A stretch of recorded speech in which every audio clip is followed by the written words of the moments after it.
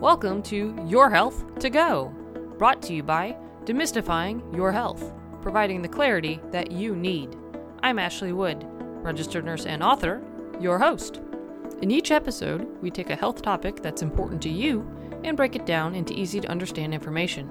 We also discuss the most common treatments and preventative techniques. Thank you for joining me today. Let's get started. Today's topic is eczema.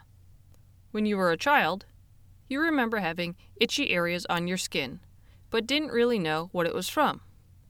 As an adult, you wake up one morning and find that on one of your arms, near your elbow, you have a spot of skin that is red with small bumps and it's incredibly itchy. What is this? What is causing it? How is it treated? Eczema is a skin condition that is related to a gene variation that decreases your skin's natural ability to protect you from bacteria, allergens, and irritants. It's also known as atopic dermatitis. It's very common in children and usually appears for the first time before the age of 5. Unfortunately, it's a chronic condition that will flare up occasionally and then can be gone for long periods of time. Some things like stress, sweat, soaps, detergent, dust, pollen, and obesity can trigger a flare-up. For children, their flare-ups can be triggered by certain foods like eggs, milk, soy, and wheat.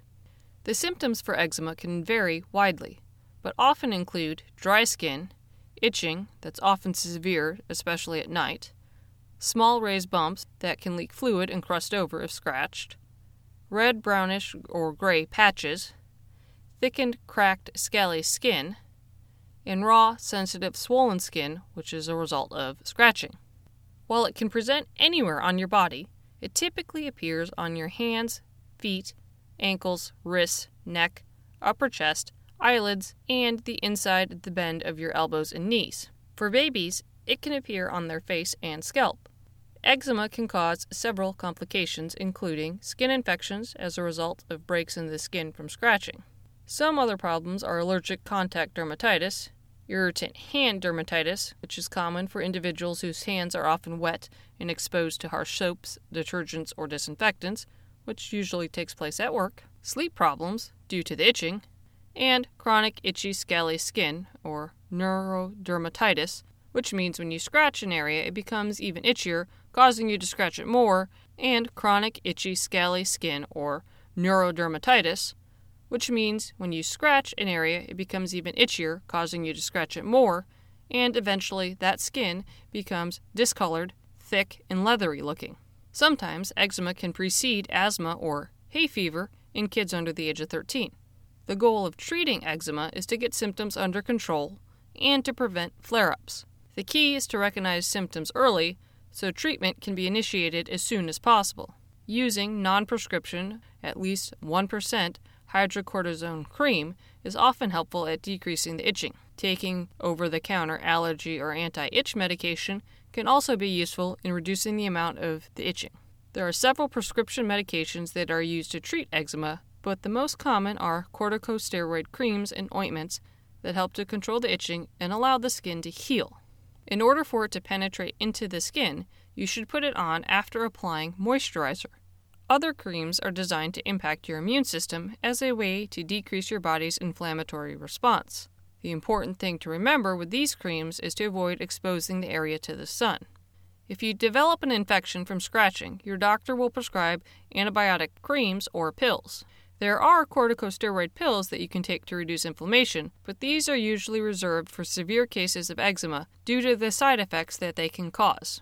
If your eczema doesn't go away with topical creams or ointments, or it comes back quickly, your doctor may recommend exposing the area to a controlled amount of natural sunlight, artificial ultraviolet A, which is UVA, or narrowband ultraviolet B, or UVB, in addition to medications or alone. For severe eczema, you might need to place topical corticosteroid cream on the area and then wet bandages over the top.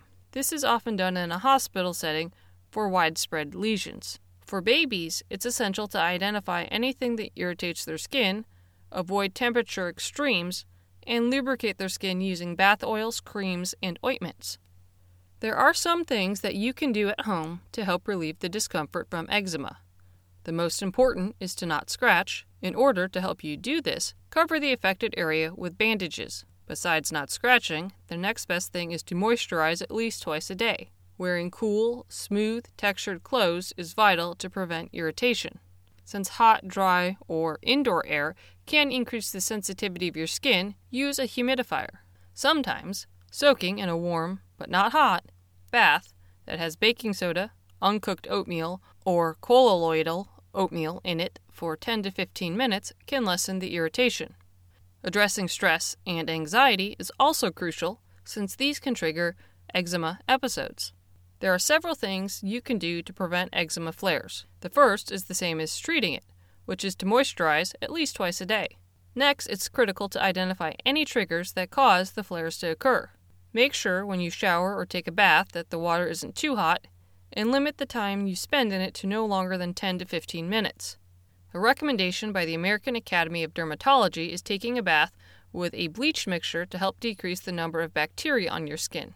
To create the right mix, add a half a cup of household, not concentrated, bleach to a standard-sized bathtub filled with water up to the overflow drain.